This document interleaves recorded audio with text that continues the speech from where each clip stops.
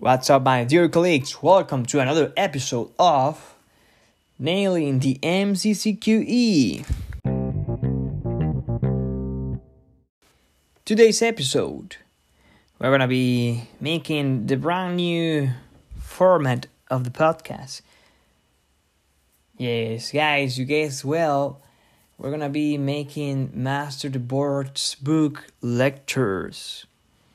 Alright, and to keep on with our last episodes that were about emergency medicine, we're gonna go with emergency medicine of this same book, but not anymore from the Toronto notes, because in the last episode we already explained the difference between both books and which one could work better for us in most of the subjects of that we have to study for the MCCQE.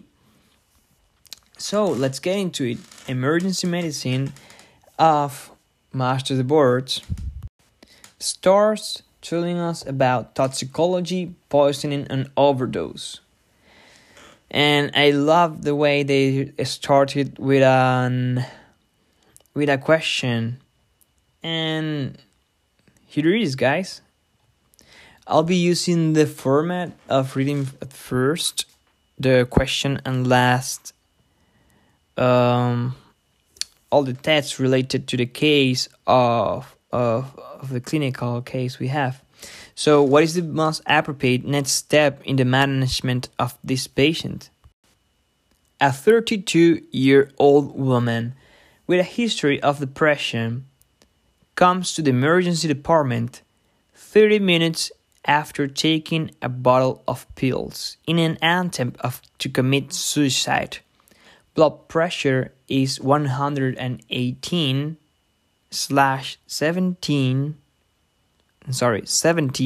millimers of mercury.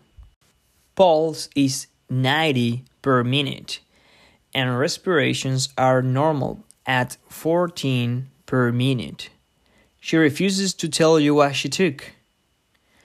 What is the most appropriate next step in the management of this patient? Letter A. Induce emesis with ipecac. Option B. Gastric lavage. C. Psychiatric consultation. D. Serum chemistry. E. Urine toxicology screen. F. Cathartics or laxative. G. Whole bowel irrigation. H. Naloxone. And I. Flumazenil. The answer, you guys ready? Is the letter B for gastric lavage. And the explanation is the following. When ingestion is extremely recent, it is possible to try to remove the substance from the body prior to its absorption. Gastric emptying has very limited value because there is not much time between the ingestion and the passage of the pills beyond the pyloric sphincter, from where they cannot be removed. Pills on an empty stomach can live in as little as 30 to 60 minutes. Gastric lavage can be attempted up to 2 hours after ingestion, but it will remove only 50% of pills at 1 hour and 15% at 2 hours. After 2 hours, it is useless to do the gastric lavage. Although serum chemistry and urine toxicology screen should be done, they are not helpful this soon after ingestion. Ipecac and the induction of vomiting is wrong when the patient is already in the emergency department. Inducing vomiting needs 15 to 20 minutes to work out and only delays the administration of antidotes such as N-acetylcysteine N-acetylcysteine. Weird word to pronounce. I'll just ask the help of Google Translate. N-acetylcysteine. Alright, which can be given orally. Alright. That was explanation why you should use gastric lavage. But let's talk about gastric emptying. The closest friend to it. Alright. Good thing that I got this question and it's about to be solved. Gastrointestinal emptying and gastric lavage are the same?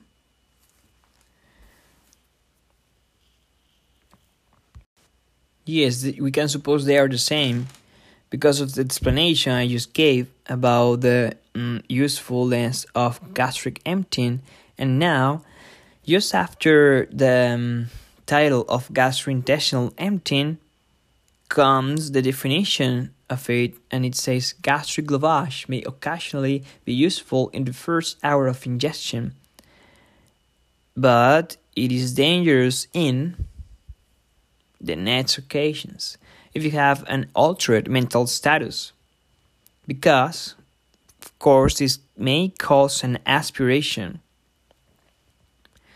Caustic ingestion can cause burning of the esophagus and or pharynx.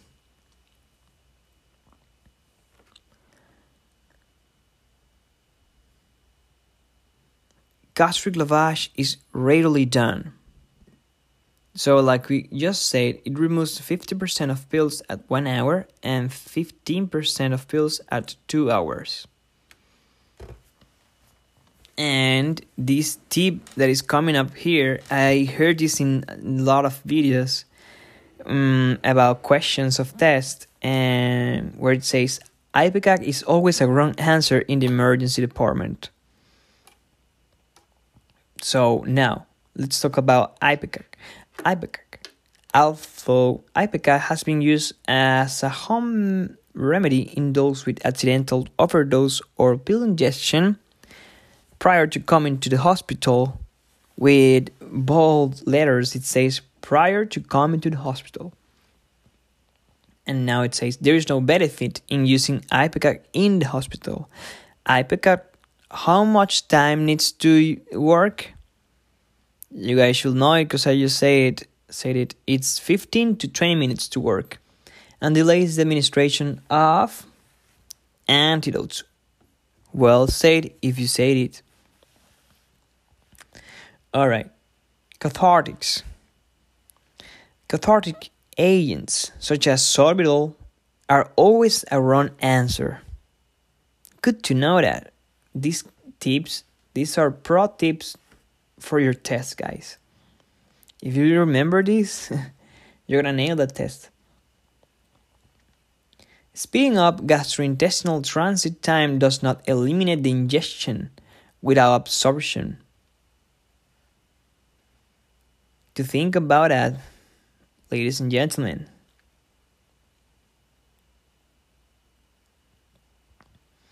And that's the function of cathartics. They speed up gastrointestinal transit time. But it's just a rushing of the pooping. You're not gonna see a huge difference in it. Alright, forced diuresis. Am I saying it right? Let's double check.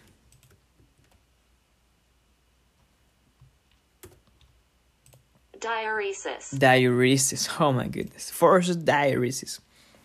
Giving fluids and diuretics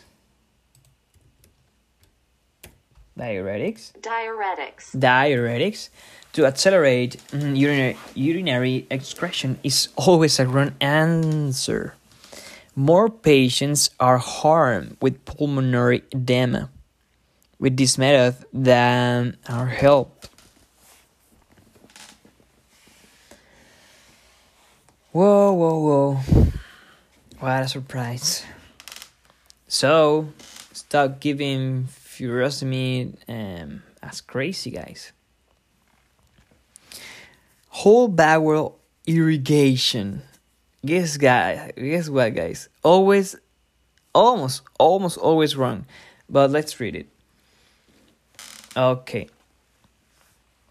Whole bowel irrigation. Placing a gastric tube and flushing it out the GI tract with polyethylene glycol electrolyte solution.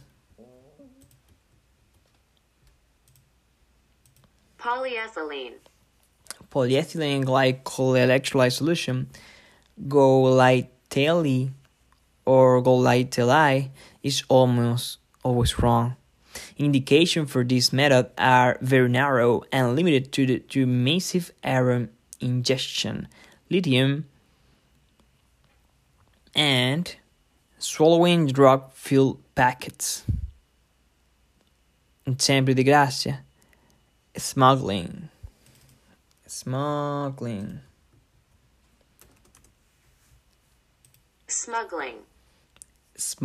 And smuggling is this process in which someone tries to make an illegal movement of goods into or out of a country, and sometimes they smuggle things like cocaine or, well, yeah, swallowing drug-filled packets.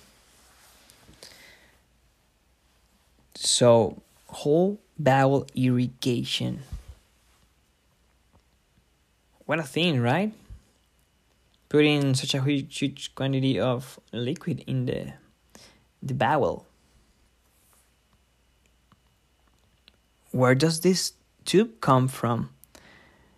Is this both rectally or orally? Alright, guys, no, don't worry too much about that. They're not gonna ask you that. So, important tip here, or side note.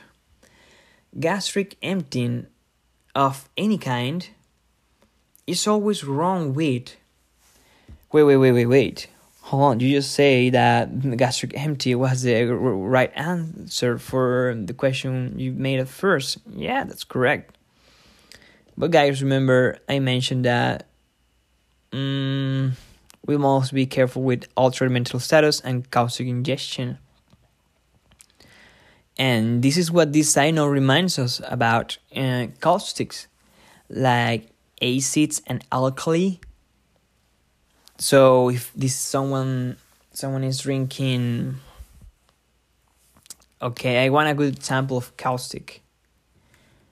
Goes to my mind detergent. You know what? Let's search into the Toronto notes to see good examples of our beloved friends caustic.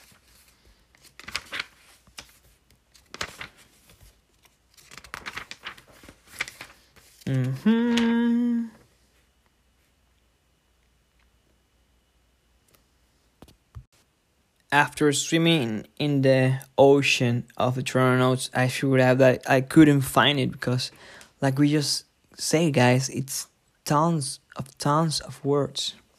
Between the 35,000 words, I couldn't find it. So I did find it on the good website of the United States National Library of Medicine. And samples of caustic are alkalis like oven cleaners, liquid agents, liquid drain cleaners, disc batteries, acids like toilet bowl cleaners, swimming pool cleaners, rust removers, bleaches, and other caustics like bleach. Well, yeah, guys, if this patient has been intoxicated with some detergents, don't use gastric lavage, because you can just screw the esophagus. Altered mental status, don't do the gastric lavage, because you can all this liquid that you're putting inside the stomach or trying to take out, your bro can definitely screw his lungs, trachea, etc. And in acetaminophen overdose, which is very common. So it's a good, very, very, very common way of ruling out gastric emptying of your options. Alright, tip. When the answer is not clear and the cause of overdose is asked, say acetaminophen or aspirin. They are by far the most common cause of death by overdose. Even if you have to swallow a whole container of acetaminophen or aspirin, people can die of them. Another tip, guys, what to do is often unclear. Yeah, we know that it's often almost always unclear for us while reading these questions. What is useless or dangerous, like let's say ipecac, forced diuresis, cathartics, is very clear. Okay, so a woman comes into the emergency department 1 hour after. Guys, this is another case, in case you're asking. And well, yeah, I'm gonna ask you first the question, and then I'm gonna go with the text of the case. What is the most appropriate step in the management of this patient? A woman comes to the emergency department 1 hour after taking a bottle of pills. Blood pressure is 118/70 millimeters of mercury. Pulse is 90 millimeters of Pulse is 90 per minute and respirations are 14 per minute. She's confused, disoriented, and lethargic. So it's pretty much the same of the case we were managing before.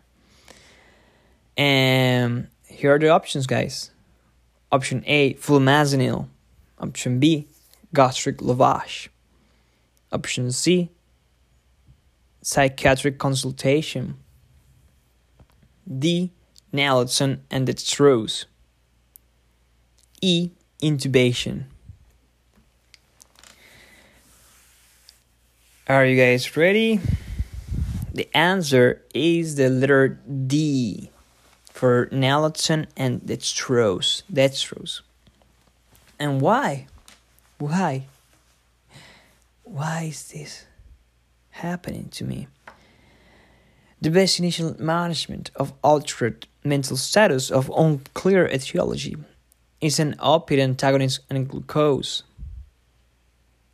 Glucose always have to be along with the naloxone. Okay, opiate ingestion and diabetes are extremely common. That's where they give the dextrose. Naloxone and glucose work instantaneously and have no adverse effects. Why not to give them? A bit of sugar never will kill someone. A diabetic said, if they do not work, perform intubation to protect the airway, possibly followed by gastric lavage. Intubation should not be done first. Naloxone is faster, and emergency intubation is associated with aspiration, trauma to teeth, and the possibility of intubating the esophagus. Flumazenil reverses benzodiazepines, but can cause seizures from instant withdrawal. So, tons of things to gather here, right? Because it seems to be the same patient.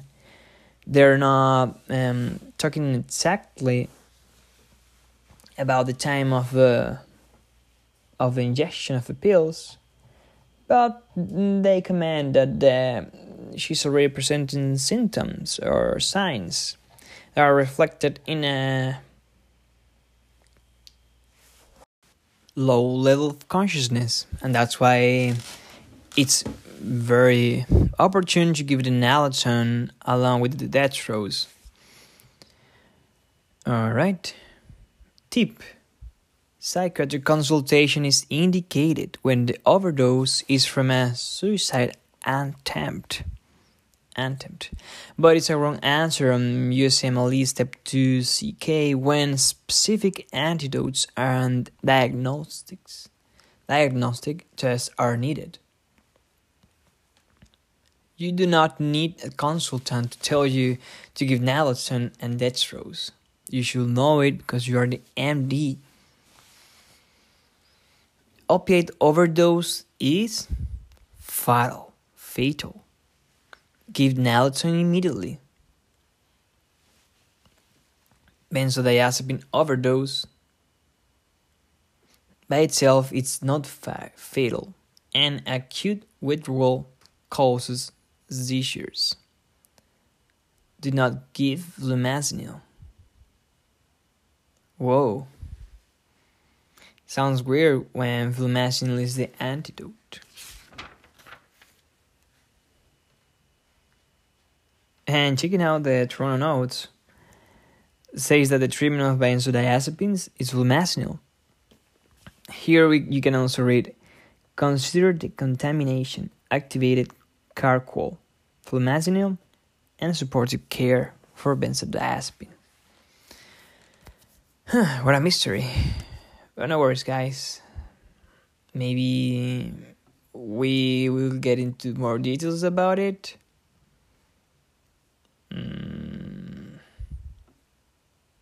Alright, I cannot promise you that. But if you have option to not to give flumazenil, I'll consider that option. Well, let's talk about charcoal.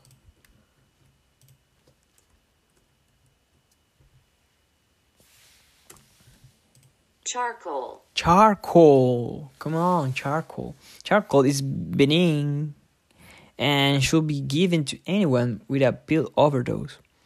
Charcoal may not be effective for every overdose, but it's not dangerous in anyone. Charcoal can also remove toxic substances even after they have been absorbed. Blood levels of toxins drop faster in those given repeated doses of charcoal. Charcoal is superior to lavage and ipecac. Whoa. Such an interesting thing. Tip: when you don't know what to do in toxicology, give charcoal. Your best friend ever in the toxicology world. Why is this guy so good? So they stop here. But for me, such an interesting guy.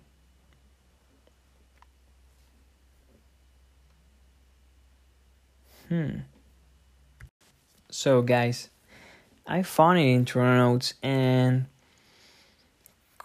charcoal is great because it turns out that it removes drug that has already been absorbed by drawing it back into the GI tract, which is awesome. And here it says that it can be used for carbamazepine, phenobarbital, quinine, theophylline for toxins which undergo enteropathic recirculation. What a crazy guy is charcoal. Give charcoal to anyone, guys. Anyway, we're made of tons of charcoal. Well, carbon. So activated charcoal. Some things are commented here. However, there is some risk of being aspirated.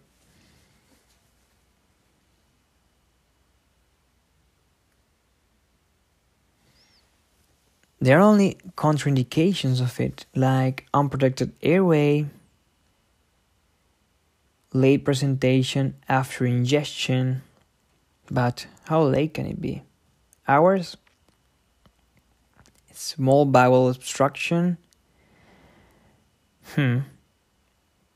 This will be more of a logical stuff that you will choose not to use it. See these guys,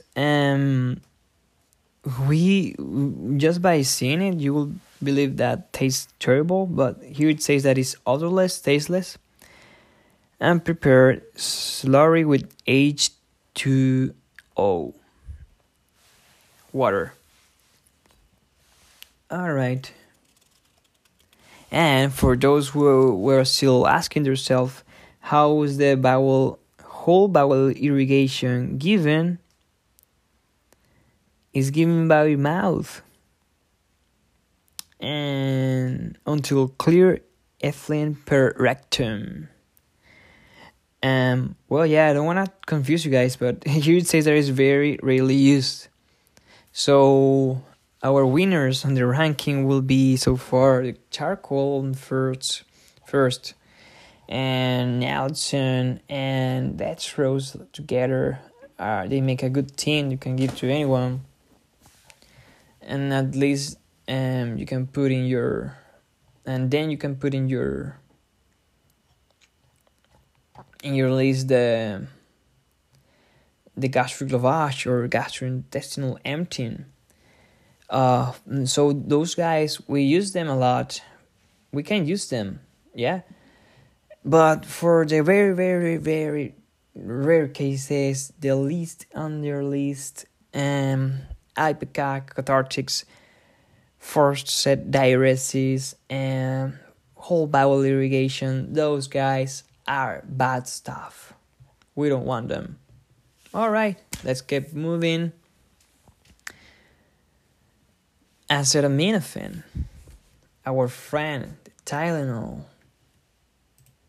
Here in Canada, we know it like that, Tylenol. Acetaminophen, this naughty guy, I can take it frequently, and I'm risk of intoxication.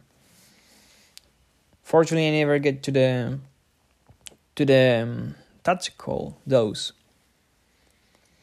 So, here's what it says. Legal drugs kill more people in the United States than illegal drugs because they are less expensive and more available. Toxicity of acetaminophen may occur with ingestions greater than 8 to 10 grams. I have taken 1.5 grams per day, and that's tons, man. The limit is 3 grams, if I'm not wrong. The limit of the maximum dose you can give. But you're already a gram is like big stuff. Fatality may occur with ingestions above 12 to 15 grams. Easily, any bottle of acetaminophen contains here that amount. And important fact here, alcoholism decreases the amount of acetaminophen needed to cause toxicity. So, for most common acetaminophen overdose questions, if a clearly toxic amount of acetaminophen has been ingested more than 8 to 10 grams, the answer is, you guys know it, N-acetylcysteine. If the overdose was more than 24 hours ago, there is no therapy. Unfortunately, there is no therapy. Maybe the patient is still alive. Or maybe he's got a metabolic acidosis, don't you think? No, not really necessary. Happens more with ASA, aspirin. If the amount of ingestion is unclear, ask for a drug level. Charcoal does not make N-acetylcysteine ineffective. Charcoal is not contraindicated either with N-acetylcysteine. You can still use it and you guys will be okay. Isn't it wonderful that here's where it ends? Whereas the SOB journal notes can be talking about acetaminophen for hours. Well, it's not that long. It's kind of short too. But there are some clinical considerations here, like sometimes acetaminophen can be clinically silent.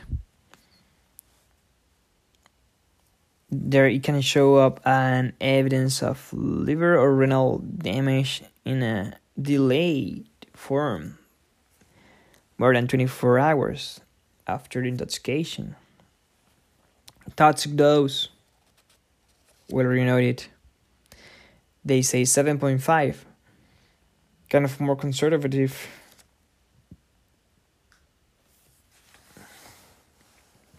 You can also ask for liver enzymes. And we're good to go now. Let's talk about aspirin.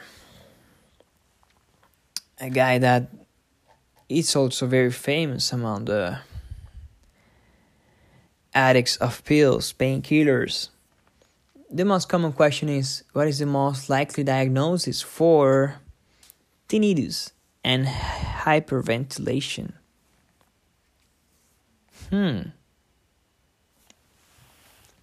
Tinnitus.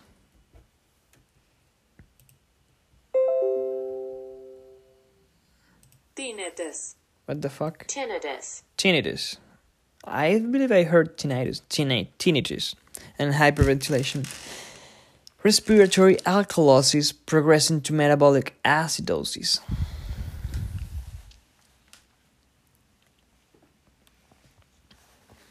Renal toxicity and altered mental status. An increased anion gap.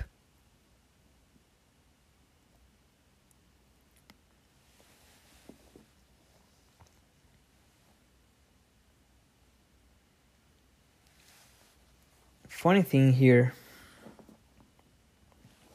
Alright, so aspirin causes diffuse multisystem toxicity. It causes ARDS. Anyone knows what does it mean?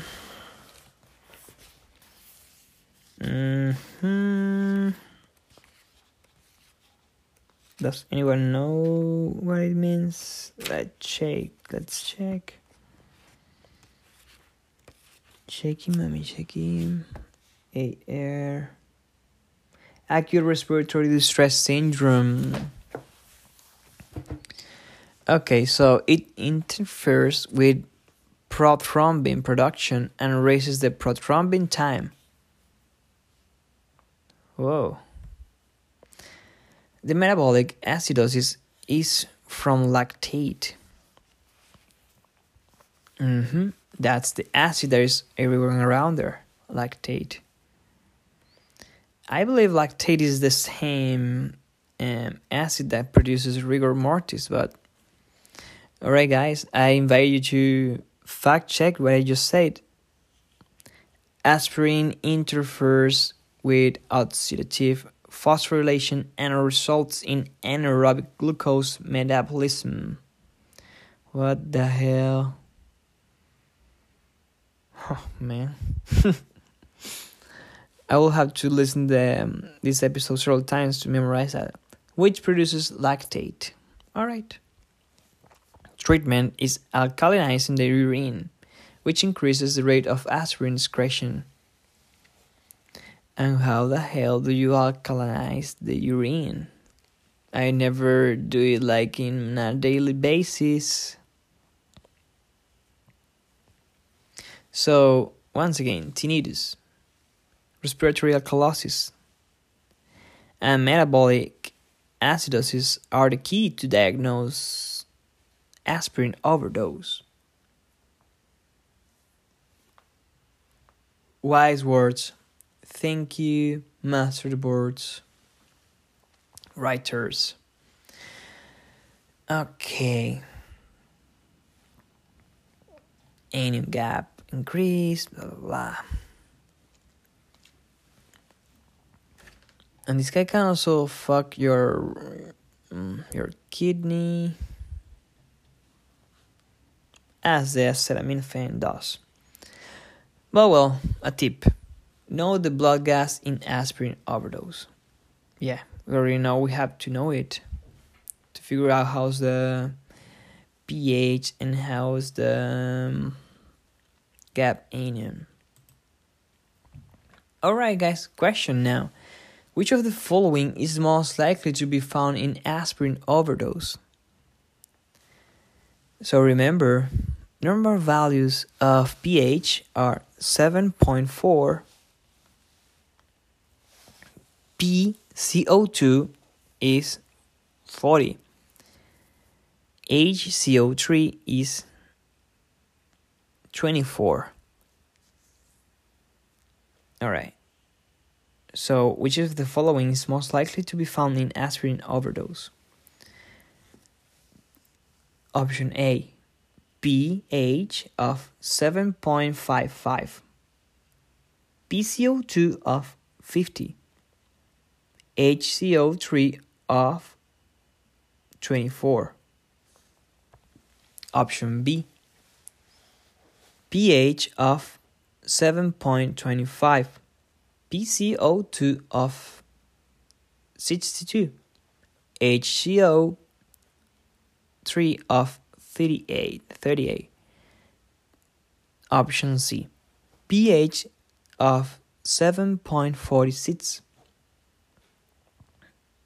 PCO2 of 22, HCO3 of 16.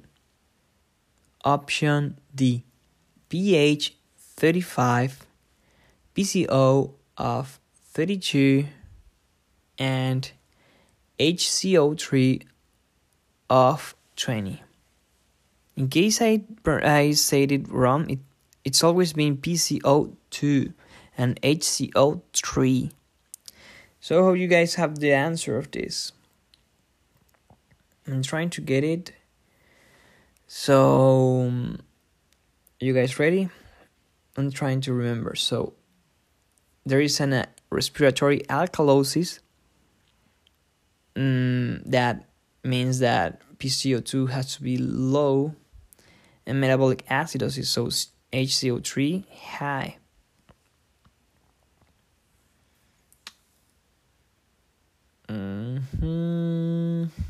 Oh my goodness.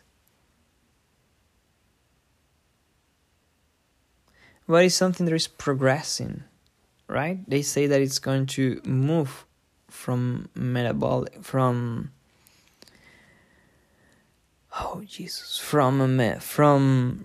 alkalosis to metabolic acidosis.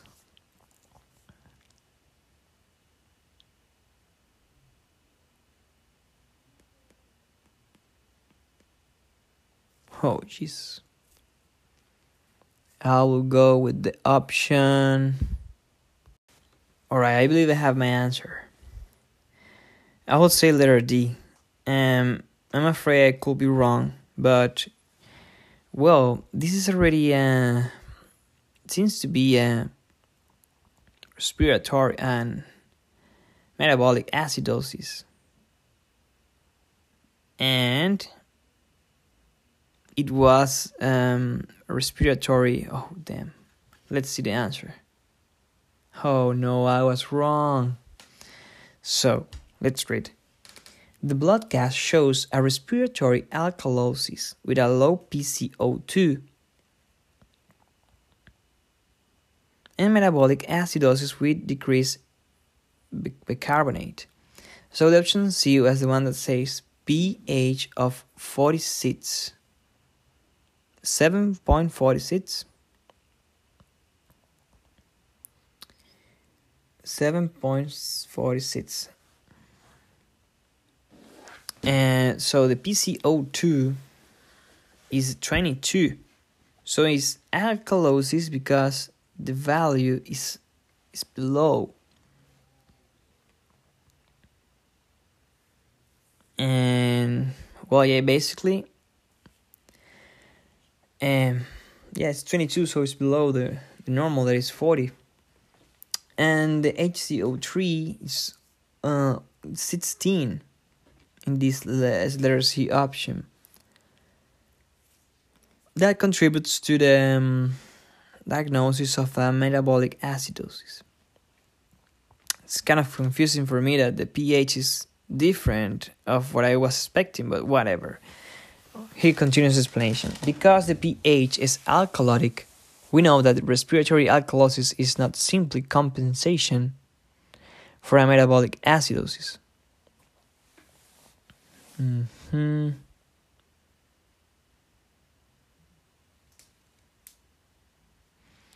If it were a respiratory compensation, the pH will be below 7.4, as in choice D, the one that I wanted.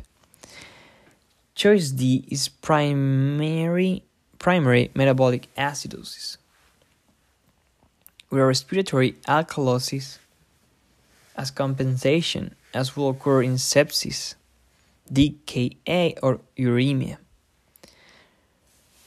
Oh, Jesus Christ. Choice B shows an increased PCO2 and an elevated bicarbonate. This represents a primary respiratory acidosis, with bicarbonate retention at the kidney as compensation. This is characteristic of COPD. Good thing we're learning from other episodes. So guys, to summarize that question, the pH you guys should be looking for in a patient with respiratory alkalosis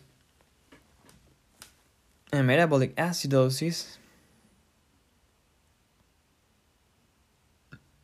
should be a pH of 3.35. This case is less than 7.4. And the PCO2 lower than PCO2 40, and HCO3 less than 24. So everything is below. So I will make a mnemonic here. Aspirin fucks everything and puts all the values below. Puts your pH below. At first, and this motherfucker ASA, aspirin, puts down your HCO.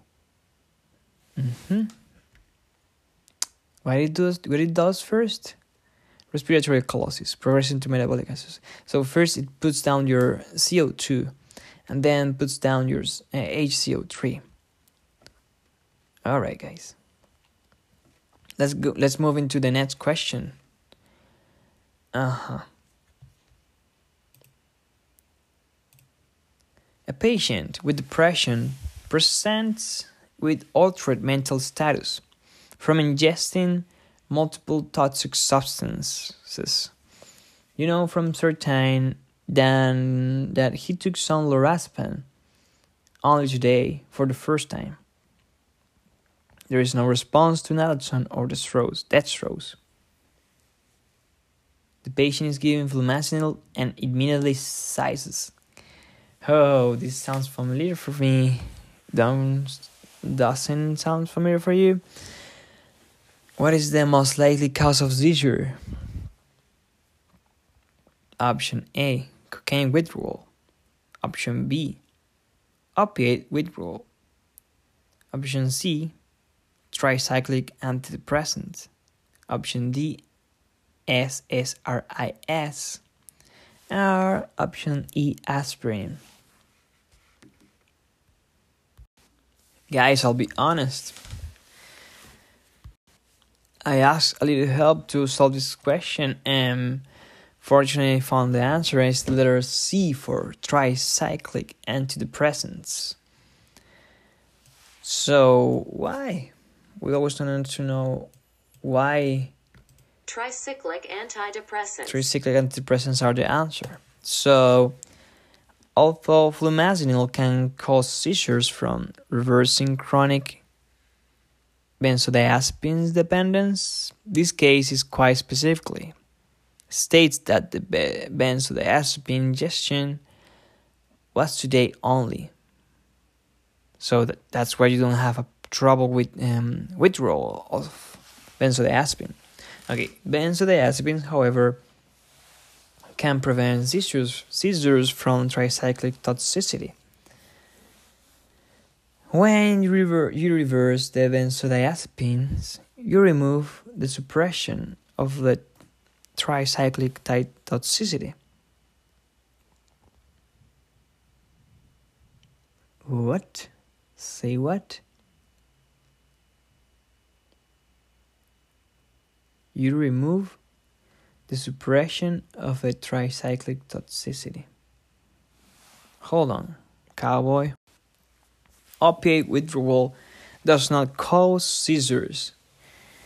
Cocaine toxicity causes seizures, not withdrawal. Co-ingestion of tricyclics and benzodiazepines is very common.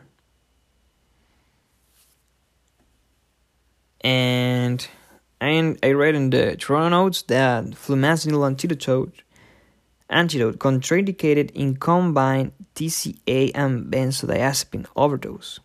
Don't use flumazenil in this case, please. So basically, what I understood from Master the Boards is that when you take out the benzodiazepine by using flumazenil, you just let the tricyclic to act, being toxic. Well, and what is the best initial test for the patient previously described? Do you want to do a urine toxicology? Do you want to do an electroencephalogram? EKG, head CT, potassium level? What do you guys think? Answer is the letter C for EKG. And why? Tricyclic antidepressant toxicity is rapidly detectable on EKG.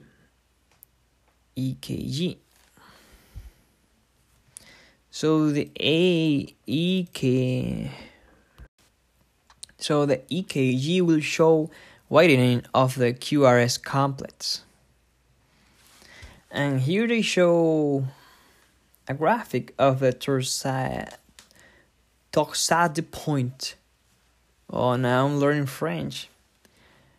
Now that I'm closer to Quebec. Toxicity point. So, twisted points. Tricyclic antidepressant toxicity prolongs the QT until toxicity develops, causing amplitude to undulate as if it were twisting around a point. I remember widening QRS complex is also a risk factor to develop the Wolff-Parkinson-White syndrome. Well, at least I remember something from cardiology. Tricyclic antidepressants. Now let's get into them because we have been talking, questioning and answering things about tricyclic antidepressants, but we have never told the true story of them.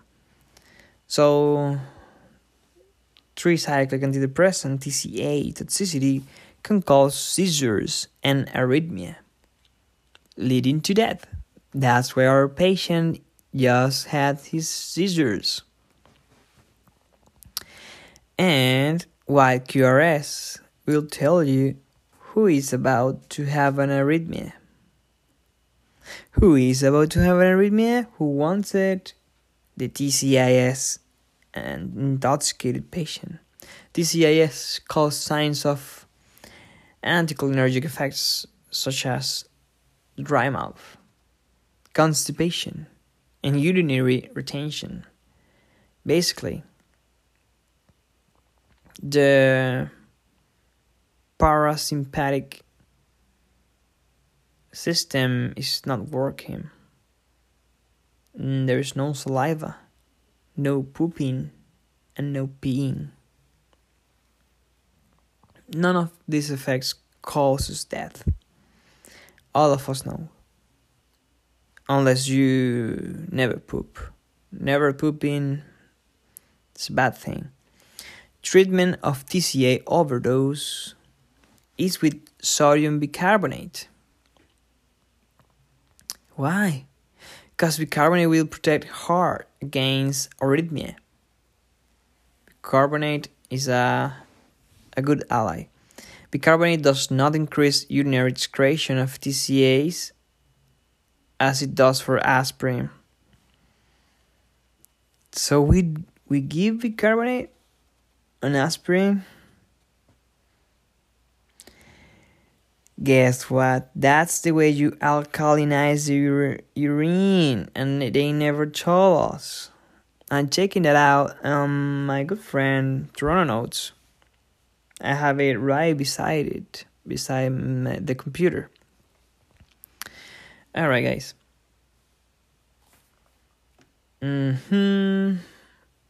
Now let's go with our friends caustics.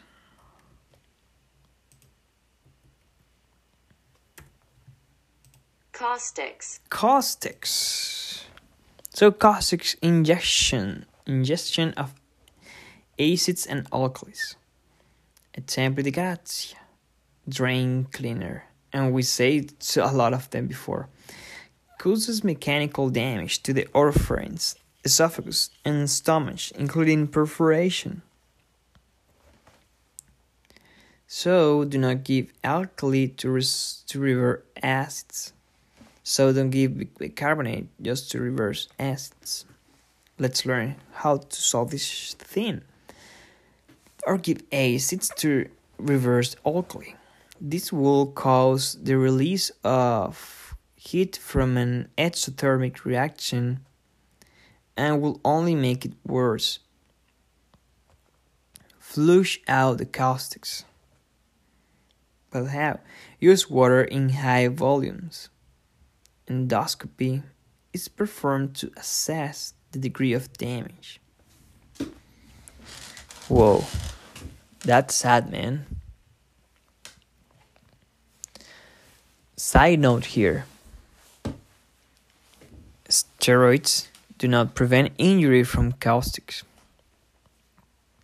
Okay, now let's talk about carbon monoxide poisoning.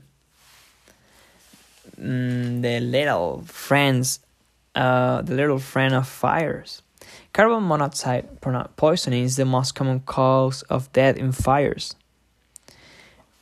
Talking about that, I just saw a curious case of a crime scene. It was the show that is called Forensic Files, in which there was a woman found into a half-burned house, and turns out that it seemed to be like she died inside the fire. But the autopsy revealed that she didn't have any carbon monoxide on her lungs. But she had some traumas and injuries that determined the cause of death was right before the fire. And the burnings were not the cause of death, were some traumas. Isn't that interesting? Well, at least it is for me. 60% of deaths on the first day after a fire are from CO poisoning. Also, look for a history of left ventricle. Hold on. Look for a history of gas heaters or wood burning stoves?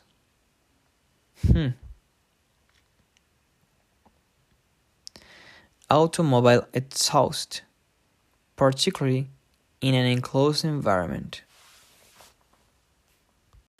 So this can be a patient that comes from a house with gas heaters, or the place where they cook was made of wood that is get burned, or this patient probably was inside of a car and putting into his lungs tons of the smoke that comes out from the exhaust. Okay, so side note here, the left ventricle cannot distinguish between anemia, carboxyhemoglobin, and stenosis of the coronary arteries. So this guy is just pumping and pumping. He distributes the blood from the left ventricle all around the body. No matter if the blood is full enough without hemoglobin, or this blood is loaded with carboxyhemoglobin, or probably the coronary arteries are clogged. But this guy, the left ventricle, is just pumping blood. So CO binds oxygen to hemoglobin so tightly that carboxyhemoglobin will not release oxygen to tissues.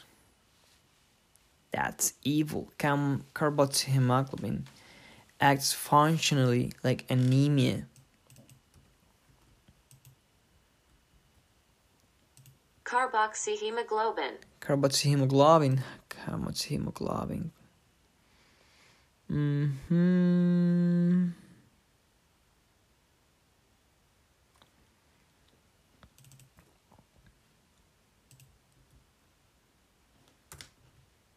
Hemoglobin. So hemoglobin, please. There is no functional difference between the absence of blood and carboxyhemoglobin. Hemoglobin. 60% of carboxyhemoglobin acts like the loss of 60% of blood. That's madness, man. So you're gonna have blood pressure, good, but no oxygenation at all. CO poisoning presents with dyspnea, lightheadedness, confusion, seizures, and ultimately death from a myocardial infarction. Yeah, it's like having your heart without oxygen. What happens? An infarction. So, which of the following blood gas results would you find carbon monoxide poisoning?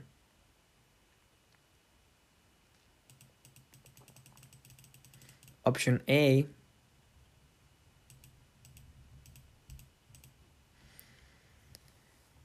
At first, I don't even have a clue about how these values are gonna go, but well, let's give it a shot. Option A, 7.5 of pH. The PCO is 50, HCO3 is 24, pH 7.25, the PCO2 of 62, and for the last on this option B, the HCO3 is 38. For the option C, pH of 7.46, PCO2 22, bicarbonate 16. Option D, pH 7.35, PCO2 26, and bicarbonate 18. I pass, guys, I'm not gonna lie.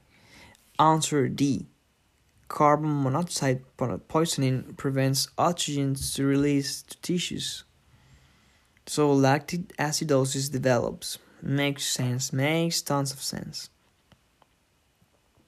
So the only options with acidosis was the B and D.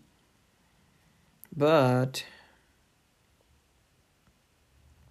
what I can see here is that in option B, the HCO3 is 38, which is higher than normal, that I believe is 24. And if they say lactic acidosis, so that lactic acid is in the blood and means that we're talking about metabolic acidosis.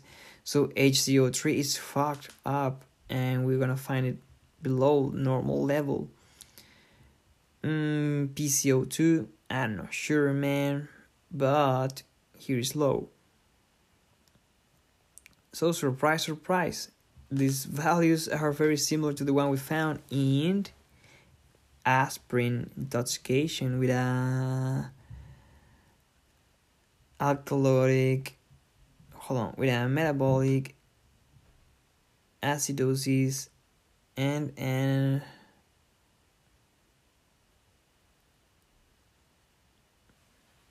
respiratory alkalosis. Carbon monoxide poisoning gives a normal PO2 because oxygen does not detach from hemoglobin.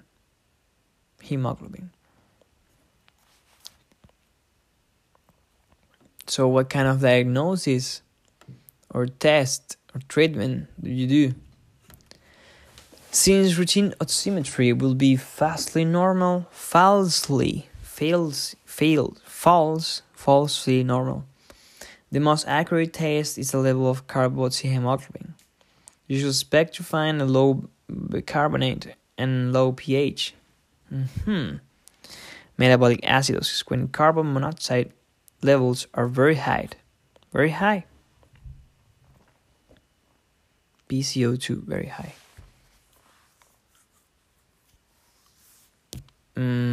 Curious, because we just saw that everything was low. Best initial therapy is to remove the patient from exposure and give 100% oxygen. Easy to do at hospital, which detaches carbon monoxide from hemoglobin and shortens the half-life of carboxyhemoglobin. Severe disease is treated with hyperbaric oxygen.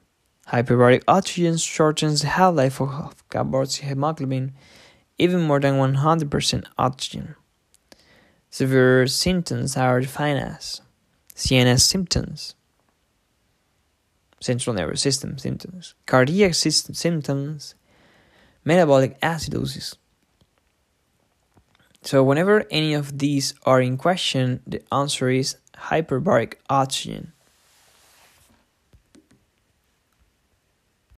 So guys, I believe we're good for today. We have gone kind of far. We already nailed it. Like, how many? 6 toxics and 8 ways of that's intoxication. I just have to say you congratulations for sticking around this far, and you already nailed it very well, guys. I hope you keep listening for the next episode. We're gonna continue with the next part of toxicology. We're gonna be keep making these lectures of the master the boards, and whatever we don't find here, we're gonna research it into the Toronto notes. Thank you, guys, and keep nailing that test. Bye.